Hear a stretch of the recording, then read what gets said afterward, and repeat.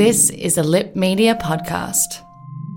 Hello, chickens. The fabulous Adam Richard here, and I'm up to episode 5 of The Faceless Ones. It's an old Doctor Who. It's a cartoon from the 60s. Anyway.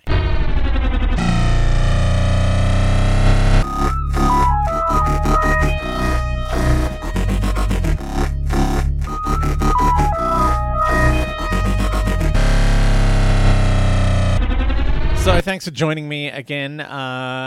We are ploughing through this cartoon, this animated Doctor Who missing adventure, The Faceless Ones.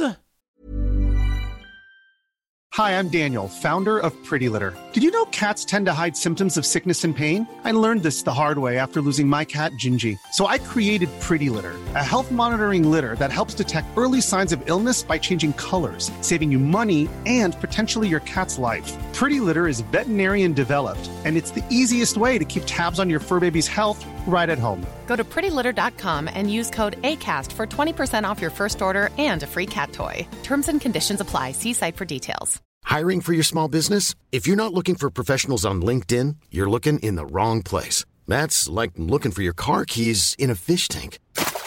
LinkedIn helps you hire professionals you can't find anywhere else, even those who aren't actively searching for a new job but might be open to the perfect role. In a given month, over 70% of LinkedIn users don't even visit other leading job sites. So start looking in the right place. With LinkedIn, you can hire professionals like a professional. Post your free job on linkedin.com/people today. Wow. Nice. Yeah.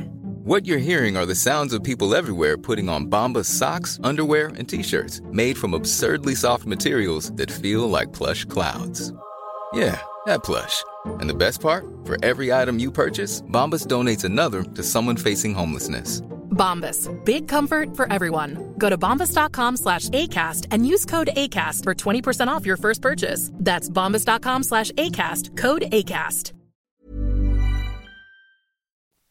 I'm very excited now that we've gotten to episode 5 and we're finally getting some explanations. This is the explaining episode. First up, though, we've got Jamie on the spaceship. So we saw the plane, the jetliner, go into a spaceship, a satellite, at the end of the last episode, and now Jamie is on there and he overhears Captain Blade, the very, very disappointed in everyone captain who's in charge of everything. He says the intelligence of Earth people is comparable to that of animals on our planet. This has been told to him by the director of their project, their space project. And I can see now why he's so furious with Captain Incompetent and even furious at, you know, the stewardess for leaving a name off the list. Like, they're meant to be smarter than the people of Earth, and they're clearly insanely stupid. I'm going to set this laser to kill you over time. I'm very busy going off to make fun of my friend for living with his mum. I don't know what that guy's doing. What is he doing if he's not able to just kill them there and then? I'm very frustrated with this man. Anyway, then while Jamie's sneaking off the plane or hiding in the corner after being in the toilet, the aliens in their future dresses start clearing everything, like they're cleaning the plane, which I think is very nice. I said before, they're tidy aliens. They love things to be tidy, and they're tidying the entire plane, even the overhead luggage, just throwing that in the bin, which, you know, if you were going to do that these days, you would need more than 2 aliens in future dresses to do that, because people seem to put more things in the overhead bins than they actually have in their houses. Like, I don't understand why every last bit of luggage needs to go in the overhead locker. Like, I carry a backpack, really. That's about it. That's all I take on board. The rest I put in the hold. Is it because you have to pay $30 on a cheap air flight now for luggage? So people just go, well, I'm not paying $30. I'm going to put all my worldly goods in these 3 plastic bags and shove them into the overhead locker. I don't understand it.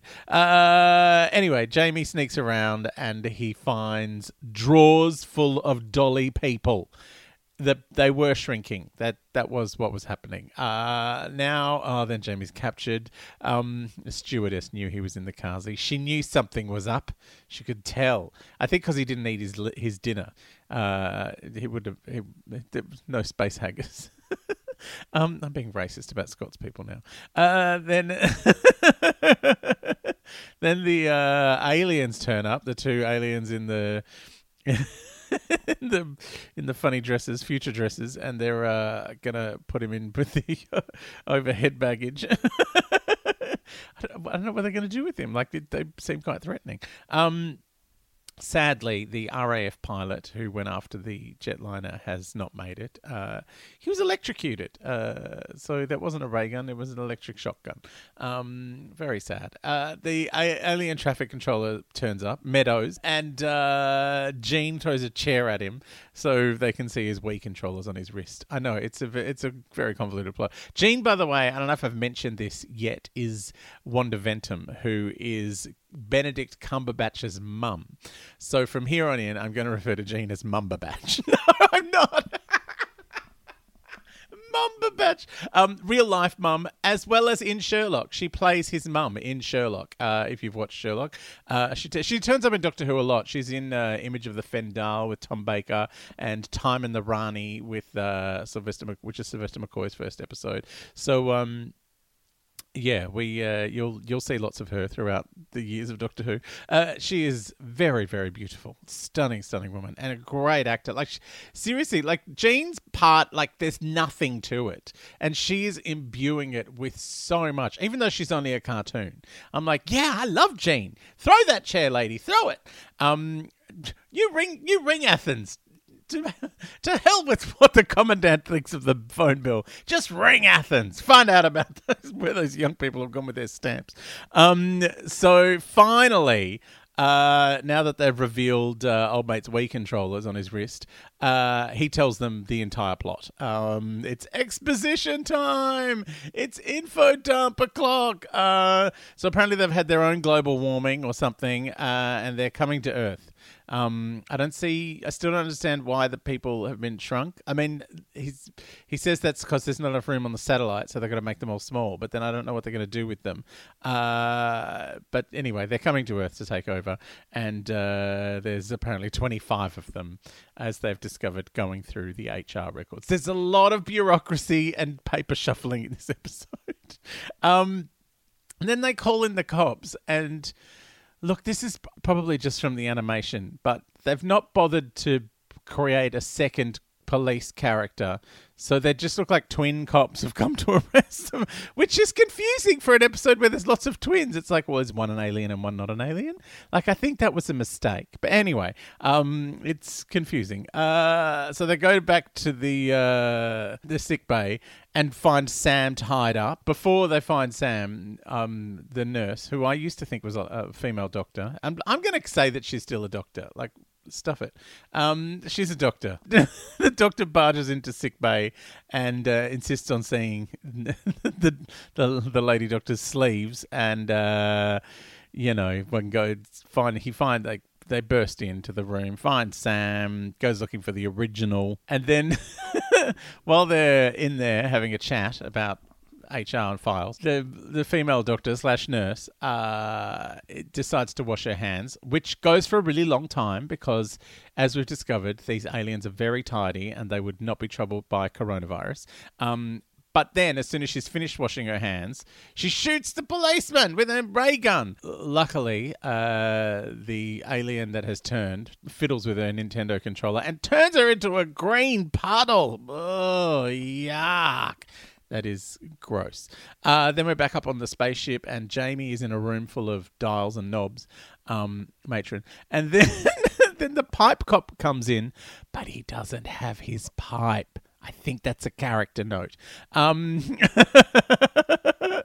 he explains that, the reason Jamie didn't get shrunk is because he didn't eat the food, which is part of the process. So if you're a gluten-free traveller, you'll probably be fine. Because I don't know if you've ever seen what arrives for the gluten-free people, but my friend Vaya, who I work with at Hard Quiz, she's also the host of Neighbours, the Neighbours podcast, which is like this, very tangentially attached to Neighbours. But Vaya is a celiac, and so she has to get the gluten-free option. She has no choice. And she calls whatever they deliver her the box of sadness. Anyway, turns out, so Pipe Cop is doing a lot of explaining as well. We're getting info dump in space as well as on Earth. And he reveals all of this stuff about the shrinkage and that he is the director. The director's been put into Pipe Cop. Then the plane drops out of the satellite, just like falls through the hole. I think that's deliberate. The doctor's raided HR. He's gone through all the files. And he wants to get on the last plane, so he's decided to pretend to be an alien. Blade is not convinced because he's very canny, Captain Blade. And all of a sudden, like down on Earth, the Commandant is all on board space planes. He's fine for space planes, alien doppelgangers. He's all over it. He's like, oh, wow, when you turn a corner, mate, you really go around the corner. So Jean and Sam are going through the personnel file. There's a lot of going through personnel files in this episode. It's a lot of...